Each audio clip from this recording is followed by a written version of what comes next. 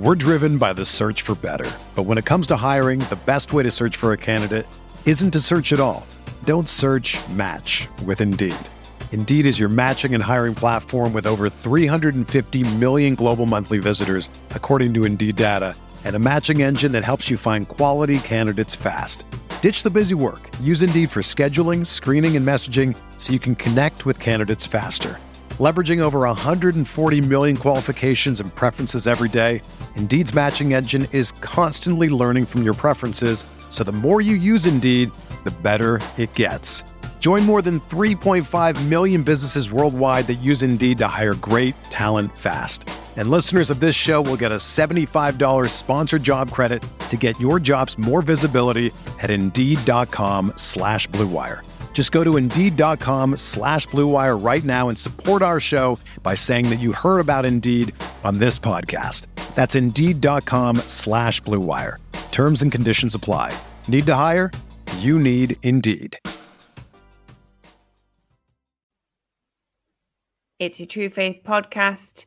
Liverpool 3, Newcastle United 1 in a disappointing. Can you be disappointed if you didn't expect to win game at Anfield?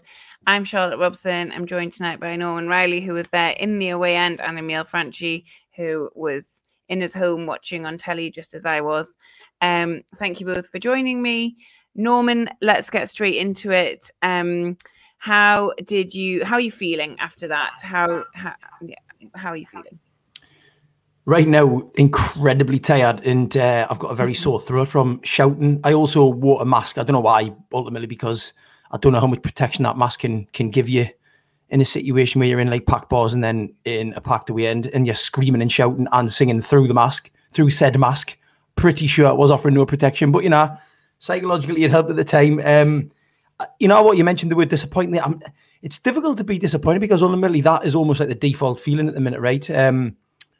Still very much behind Eddie Howe. I thought the game plan tonight actually initially early on looked really solid. I mean, it worked to a certain extent as we took the lead, right? And it was only when Jamal Lewis went off that we lost that bit of shape.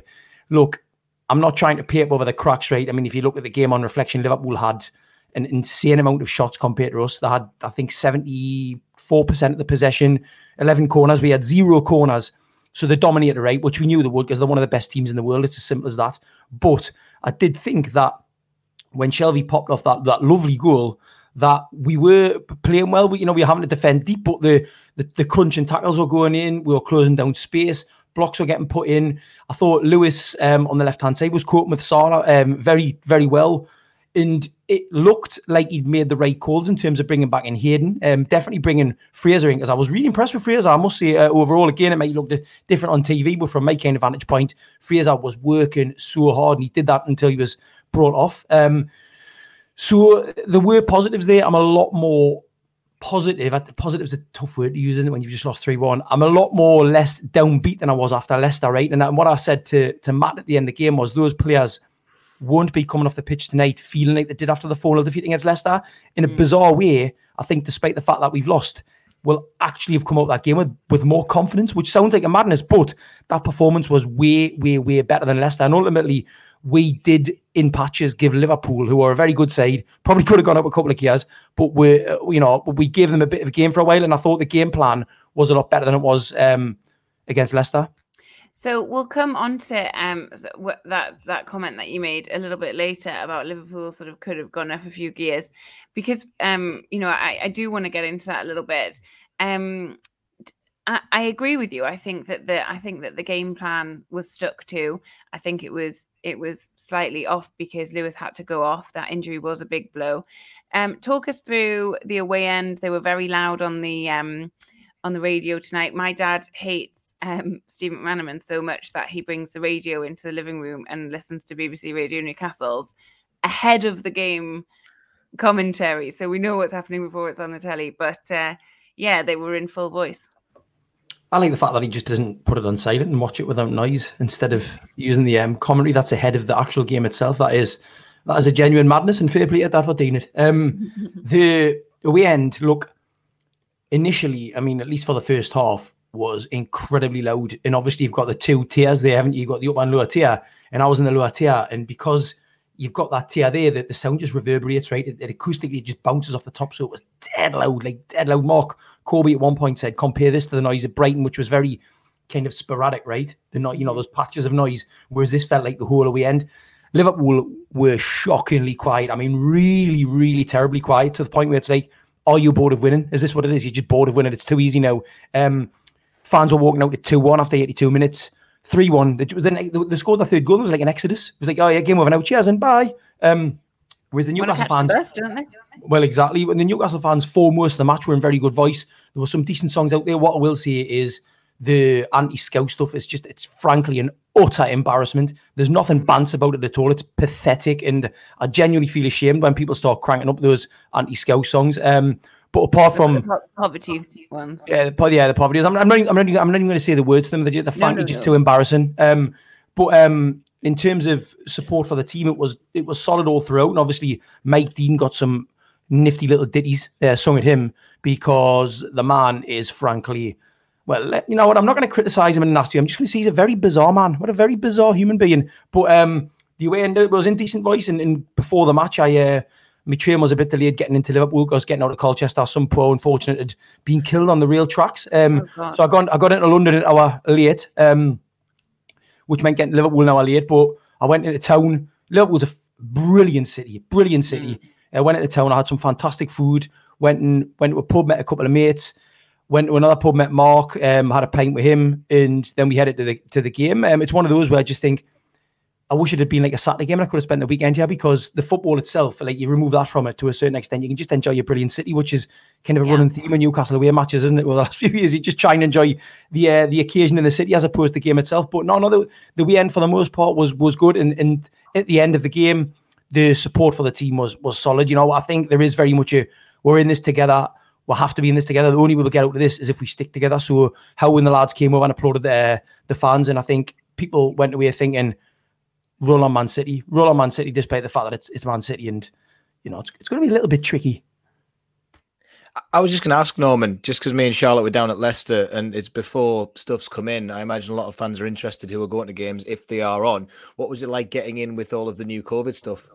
Absolute piece of cake. So there's you get there and you're at the Anfield Road end, and you've got a layer of stewards who tell you that you need to have your COVID pass and your ticket ready. And then you walk through the stewards, and there's a layer of coppers, and the coppers ask you the same thing to get ready for the stewards with your pass and your ticket. So, there's like a double check almost. And then you get to the stewards, and they had probably like a sort of wall of 10. They had each entry point. So I think it went from maybe from L to Q, perhaps, in terms of their entrances. And they had each one of them kind of filtered off in files, so you couldn't just go into like a kind of mad melee of a queue and work your way through to another queue. You had to go into your lane basically, which involved me jumping over a fence because I got into the wrong one. Still agile, 45, still agile, and you get to the final steward, and you show your pass and you show your ticket, and that was it. It was really straightforward, mind you. I did ensure that I got the stadium at 7:15 because I didn't want any kind of carry on. So I was in the stand looking at the pitch at 7:35. So maybe people got in later on. Sorry, Charlotte? Just nice to absorb that atmosphere, wasn't it? It was really nice to absorb that lovely, wonderful atmosphere. I thoroughly enjoyed it. Watching the players warm up. So Joe Linton ran one in the back of the net. So Dubravka pull off a nice save in the warm up, and so Jacob Murphy missed a couple. So happy days. Well, there you go. Emil, let's get back to sort of the team and the football and tonight. How does it make you feel? Do you feel any more or less confident about us staying up? Or do you think that question in the context of a Liverpool game, a Man City game, is reasonably irrelevant? I think this is one of those games, and I'm hoping that Man City will be the same, where you can look at it and go, if we play like that every week, we'll be fine. And that's one of those normal things that Newcastle get that said about us quite a lot towards the end of the season. Certainly did last season. I think there's definite positives to take from that. It's like Norman says. It doesn't feel like disappointment. The timeline on Twitter and everywhere else doesn't feel like it's a loss. It doesn't feel like people are focusing on the fact that we conceded 3 goals or 7 in a week. I think that there's plenty to take from that at least we can go into Man City with the home crowd, albeit if it goes ahead. I'm just praying that we've got some people there and the game stays on. So, yeah, I mean... Why are you praying that it stays on? Well, I mean, I just want to live my life, Charlotte. I really do. I just need it. Give us the break.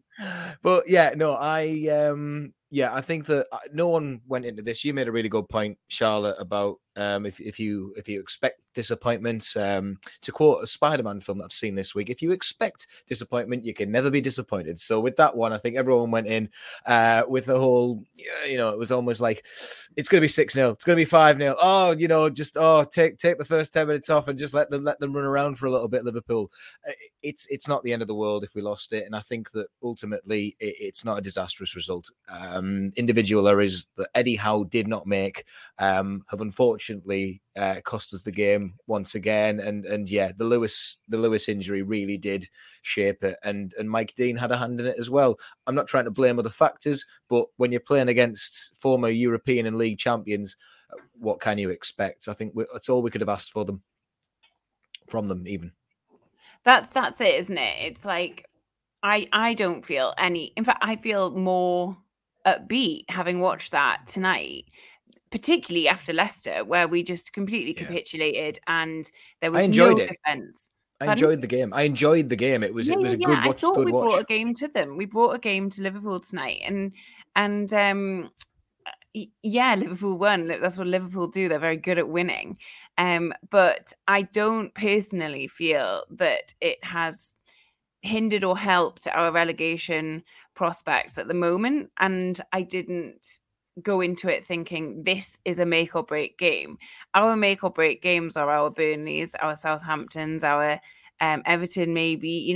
Those are the games where we probably expect and need to be picking up significant points. But 3, it's only 3. I don't know why I say significant, but this was not one of those. Norman, do you agree, or do you feel like the performance you saw tonight is not the one of a team that's going to stay up? I can't see how you would, but I don't think regardless how we played against Liverpool, you would have been able to walk away thinking, oh, that's a performance of a team that's seen up, unless we beat them, obviously. But the chances of that happening were very slim.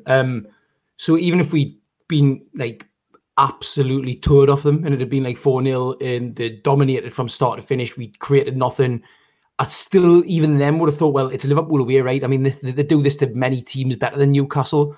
So what I saw did give me, I suppose it's just a continuation of what we've seen so far, right? Obviously the Leicester game was poor, but even then you could argue for the first sort of 30 or 40 minutes, we were all right. What's killing me at the minute is just the lack of personnel. And as I've said on numerous occasions this week, 14 years of absolute mismanagement. I said the other day that we started the Mike Ashley era with Sam Allardyce in charge and we ended up with Steve Bruce in charge over the course of 14 years. That tells you all you need to know about how utterly neglected Newcastle United Football Club has been. In the new ownership and Eddie Howe now, we're having to deal with those cards that they've been dealt right until they can bring in their own players, a few of them over the window, until they can have a full summer, until they can carry out root and branch changes that are absolutely desperate at the club. They're dealing with what they've got, and what they've got is 14 years of absolute mismanagement and neglect. So there were signs today that they're kind of heading down the right path. We were organised, we hoped for the fight, and ultimately we took the lead at Anfield, and not many teams do that, and there was a little bit of hope there.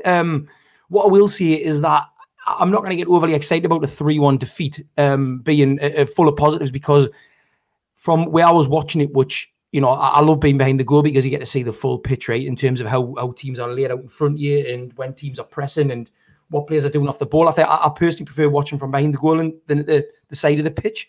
For the view you get in Liverpool, honestly, like when you've got the ball, when we had the ball right, they press, in serious numbers as well. I'm talking like when Dubravka's got the ball right, 3 of them are just steamrolling towards him. It is like a tsunami. It is just this ongoing wave after wave after wave. And yes, we were undone on one level by individual mistakes, but ultimately, when you're facing that amount of pressure, right, that amount of incessant pressure, you're going to slip, and I don't care who you are. And we've got relatively average players for the Premier League, so we're going to get more slips than like a top quality defender would under that amount of pressure, for example. So I'm not too downbeat about the result. I'm not too downbeat about the performance, but at the same time, we're still in a world of trouble because we're 17 games in. We've got one win, so my God, we desperately need a run of 2 or 3 wins off the spin. It was never going to happen. It was never going to start at Liverpool, so let's not dwell for too long.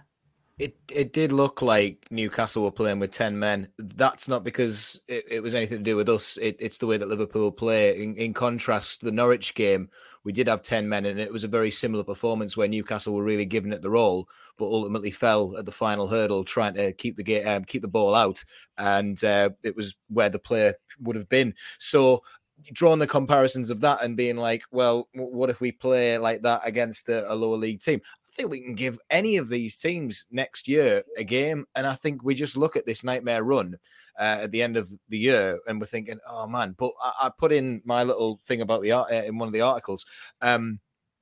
There's going to be a twist somewhere. Newcastle aren't incapable of pulling off one of these shock results. And if it's going to happen, I didn't think it was going to happen against Liverpool. I think that the next 2 home games are massive in that respect.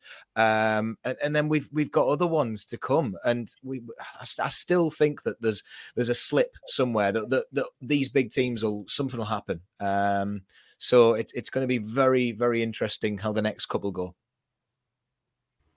Well, it is. And, there are a couple of things I look at, right? I look at Leicester City the season before they won the league under Nigel Pearson when they were battling relegation. They won 7 of the last 9 games. That's a big ask, right? But it's possible.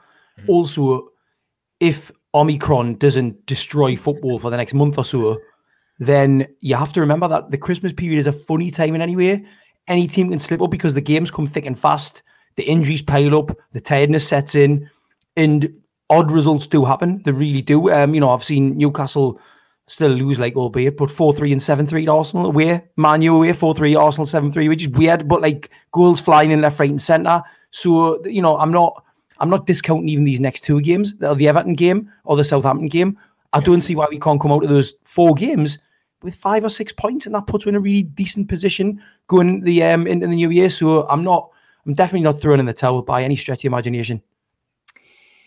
Absolutely not. And on that sort of positive note, we will pause here for some probably quite American adverts. If you don't like the adverts, do remember that we are on Patreon. We are around £6.60 because there's VAT. Who knew, you guys? There's VAT. But you get heaps of extra content and you don't have to listen to adverts. So do consider joining us if you haven't already. If you have, why are you listening to the adverts? That's so weird. Okay. We'll be back in 1 second. We're driven by the search for better. But when it comes to hiring, the best way to search for a candidate isn't to search at all. Don't search, match with Indeed. Indeed is your matching and hiring platform with over 350 million global monthly visitors, according to Indeed data, and a matching engine that helps you find quality candidates fast. Ditch the busy work. Use Indeed for scheduling, screening, and messaging so you can connect with candidates faster. Leveraging over 140 million qualifications and preferences every day, Indeed's matching engine is constantly learning from your preferences, so the more you use Indeed, the better it gets. Join more than 3.5 million businesses worldwide that use Indeed to hire great talent fast. And listeners of this show will get a $75 sponsored job credit to get your jobs more visibility at Indeed.com/Blue Wire. Just go to Indeed.com/Blue Wire right now and support our show by saying that you heard about Indeed on this podcast. That's Indeed.com/Blue Wire. Terms and conditions apply. Need to hire? You need Indeed.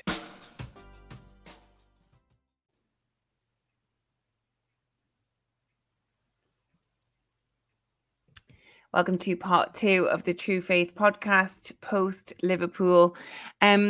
I just want to get into the players today, Norman and Emil. So, I don't want to get stuck into any of them necessarily, but the overall thing that I really wanted to say, watching it on the TV tonight, is how they looked at the end and how and how I interpret that. So, like, the camera was on after their third goal, the camera was on Murphy, and he just looked gutted. He looked exhausted and gutted.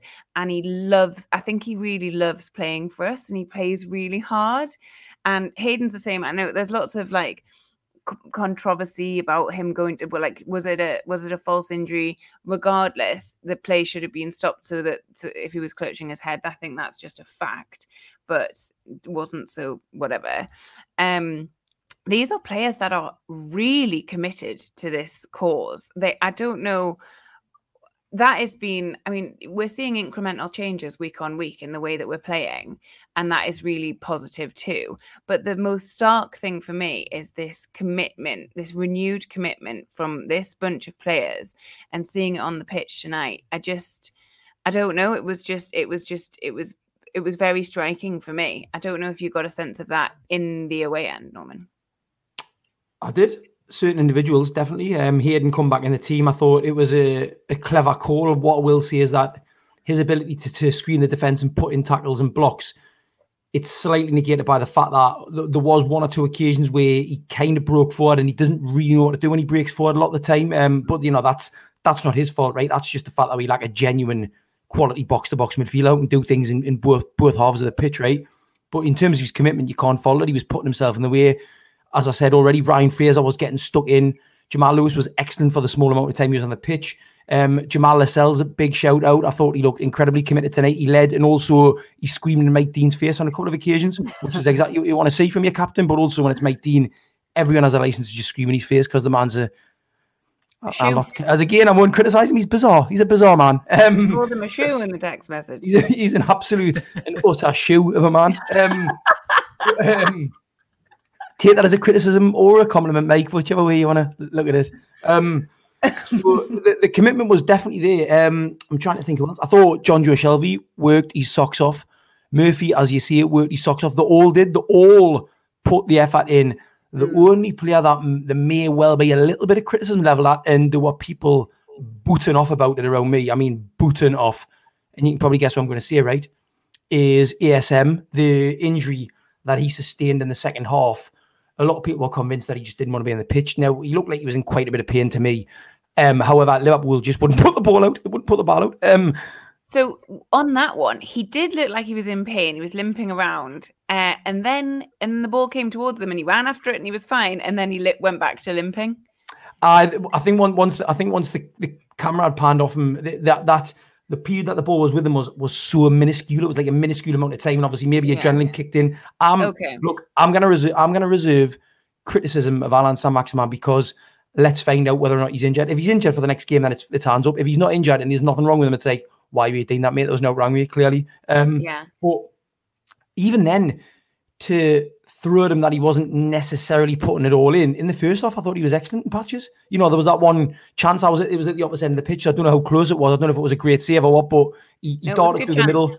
He darted through the middle, and I think Alisson pulled off a good save. Did he? Should he have done better with the finish? As I see, it's at the other end of the pitch, so you don't necessarily kind of see it the way that you would see it like on TV or behind the goal. But it was the two defenders that came in, Norman. To be fair, he got through and he did really well to get the shot off, where he did. And I mean, yeah, like I say, he got it on Alisson. I don't think it was a terrible one, but I was just going to quickly jump in and say, I think that it's weird because today it was almost like the spread of a virus, if you like, just to be very contemporary about it. But it started this morning. Alan Saint-Maximin puts a video on of some of his skills. And look, we all know that that's not him running that Twitter account or anything else because players don't do that, no matter what we think.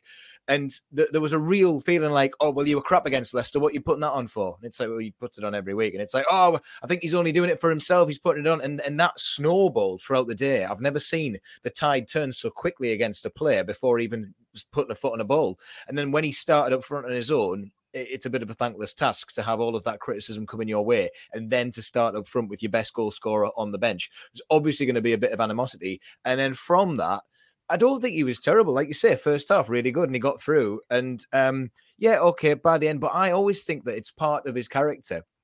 And I've screamed at him before for doing it. But he always does look lethargic when he's like wandering about. Like, I think he's got that element of feeling sorry for himself. It's that NUFC French man. it happens to us all. We had it with Ben Arthur. We've compared it all the time. Ginola spat his dummy out now and then. Robert took his clothes off when he wasn't happy. We just seem to pick them up out of nowhere. It's like the bad boys of France come to Newcastle and they do this. But I don't think he was terrible.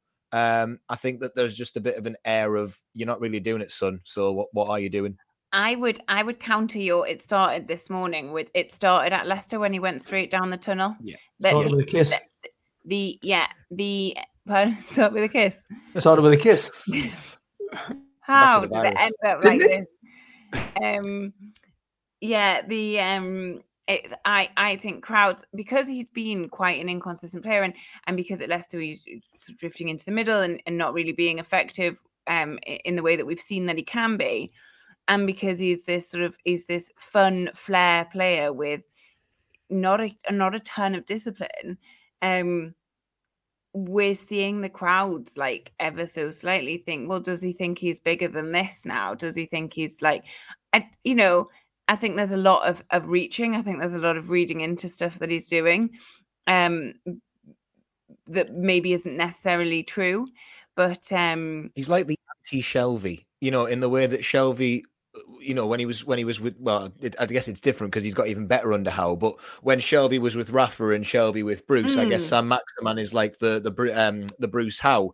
So it's weird watching that happen. But I think a lot of fans are longing for Saint-Maximin to be the man that changes the game. But I think that what it was is that we are so used to seeing him be the change in the game that we aren't used to maybe seeing more of a team effort once again. So we're back to Benitez ways where no one player is going to be the man who does it.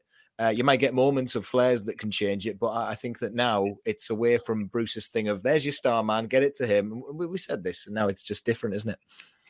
Norman, I put it to you that there is a star man, and it's Joe Linton. What do you think? Star man's a bit of a story.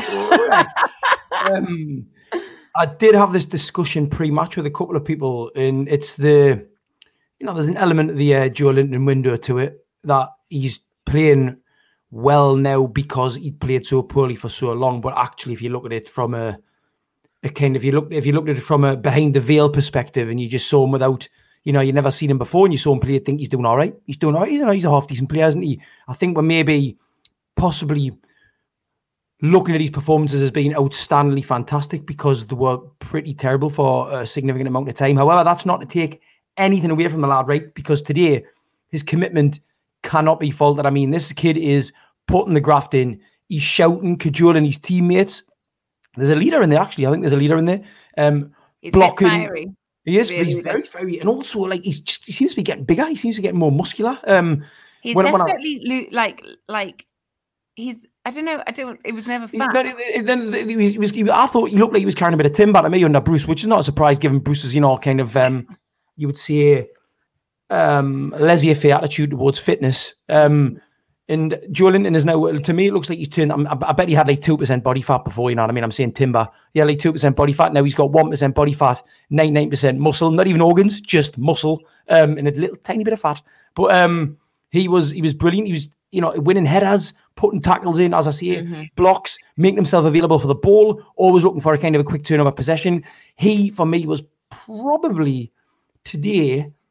Looking at it now, I might change my mind tomorrow when I've reflected a bit more, but he's probably our best performer, or at least the performer that I enjoyed watching more than any other. You could argue Dubravka made some fairly outstanding saves as well. But in terms of mercurial Frenchman, Emile mentioned in there, look, ASM is a mercurial footballer, right? He's a mercurial talent, and we know that there are going to be occasions where he completely drifts out of games, and ultimately we're in a relegation battle at the minute. So it's like, well, can we afford to have a player who isn't necessarily putting it in?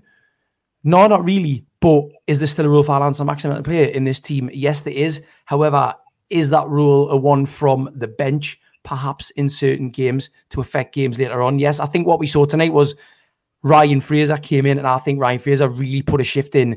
And whereas Ryan Fraser might not offer that maverick kind of star talent that ASM does, what he did offer was a graft and a discipline. So there is, there are questions to be asked. But quickly on nicknames, I just want to say it because you mentioned Laurent Robert, whose nickname in France was the Volcano. But if you want a good nickname for a French player, he played for Senegal, but he's born and raised in France. Papa Boubou Diop's nickname was Lamoire, the wardrobe. That's the best. The wardrobe.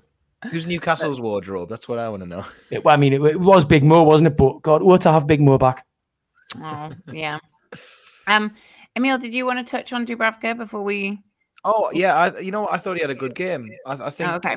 for what he did, there was some really good saves early on, a few acrobatic ones. There was no stopping that Trent one, unfortunately. But yeah, I think that maybe if you put Darlow or one of the lesser experienced keepers in that position, then you might have had a few more frustrations. I think that was one of those games where Dubravka did everything he could to stop what he could. First goal, he did actually save from Jota the first time. The commentators even pointed out it was a good save. When Jota's right next to you, there's not much you can do. But again, the refereeing decision has obviously impacted that one. Second one, it was Shelby's pass. And then the third one is just one of the most remarkable goals. And Mike Dean was in the way, may we add. The late Czech Tiote will be turning in his grave about someone blocking the view and having flashbacks to Joe Hart, not being able to see the fact that Tiote scored an absolute screamer. Yes, we've never forgotten about that one. But it's just 3 goals where the luck isn't with you, and it only happens to lower league opposition. Those things, it doesn't happen to the teams at the top. I'm not saying it's corrupt or anything like that. Conspiracy.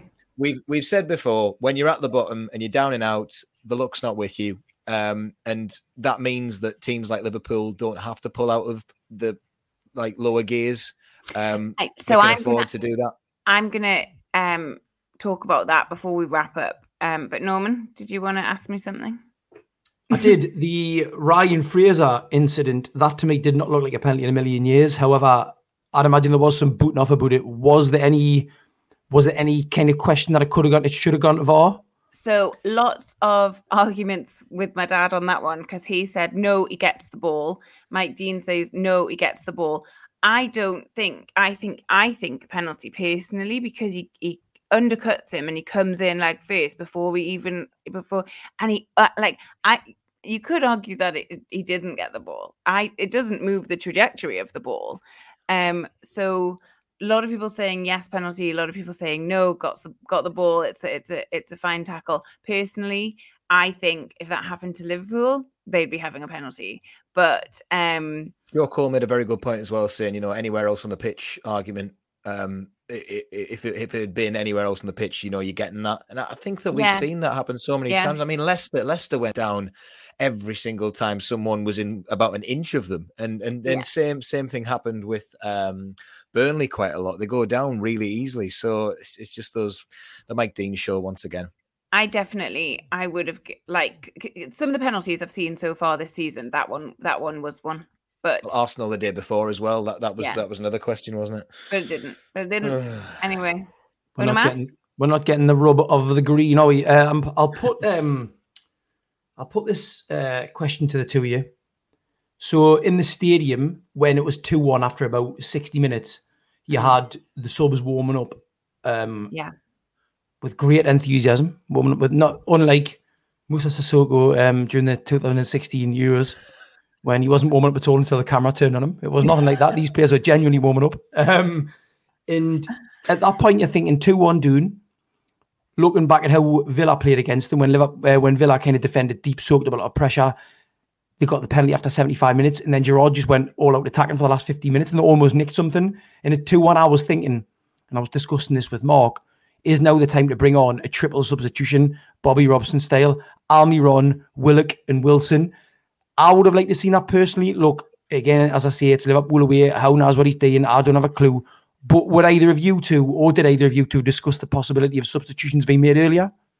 I always think that every single game I go to, I'm like, why has a sub not been made? But then I get told, if it's working, I don't know. Maybe Howe's a bit scared at the minute because really, he's probably still affected by the Leicester game in thinking, right, if I do too much attack here, Liverpool will really go full pelt and we'll end up losing 6-1 or something like that.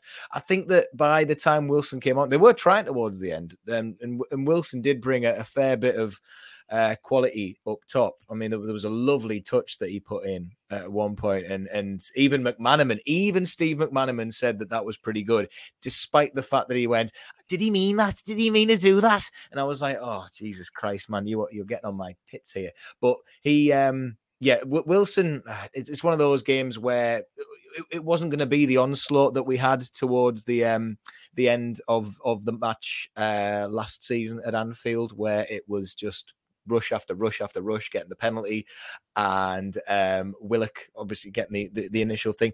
Willock's not the same player, really, so bringing him on it's hard to say if it would have the same impact. I don't know.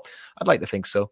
To answer your question, I didn't think let's go all out, because I still felt that we were attacking a little bit. I felt like one change, the Wilson change, would probably be an appropriate one. Although, having said that,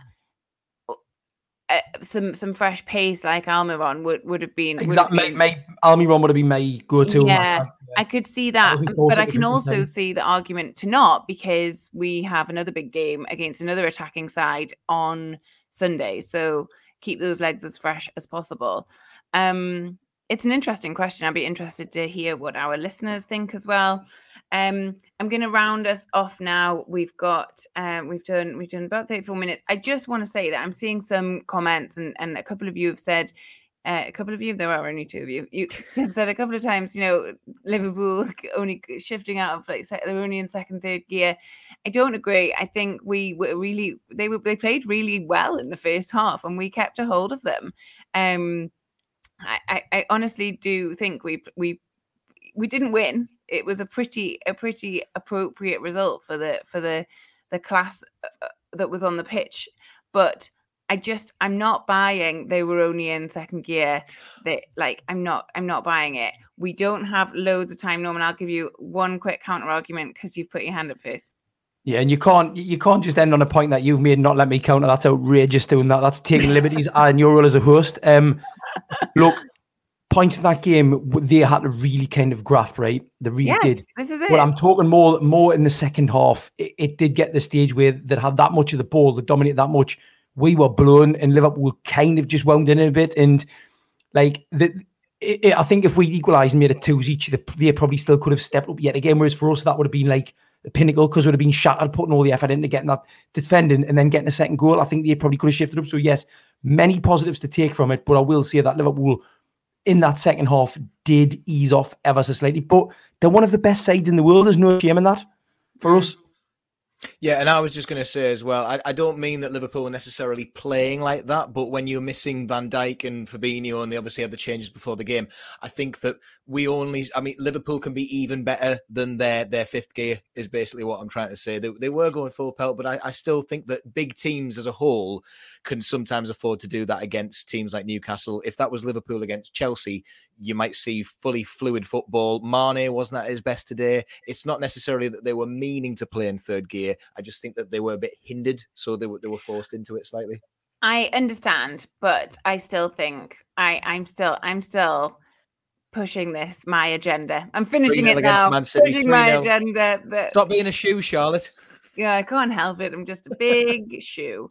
All right. Thank you. Yeah, so big shiny shoe. Big shiny shoe.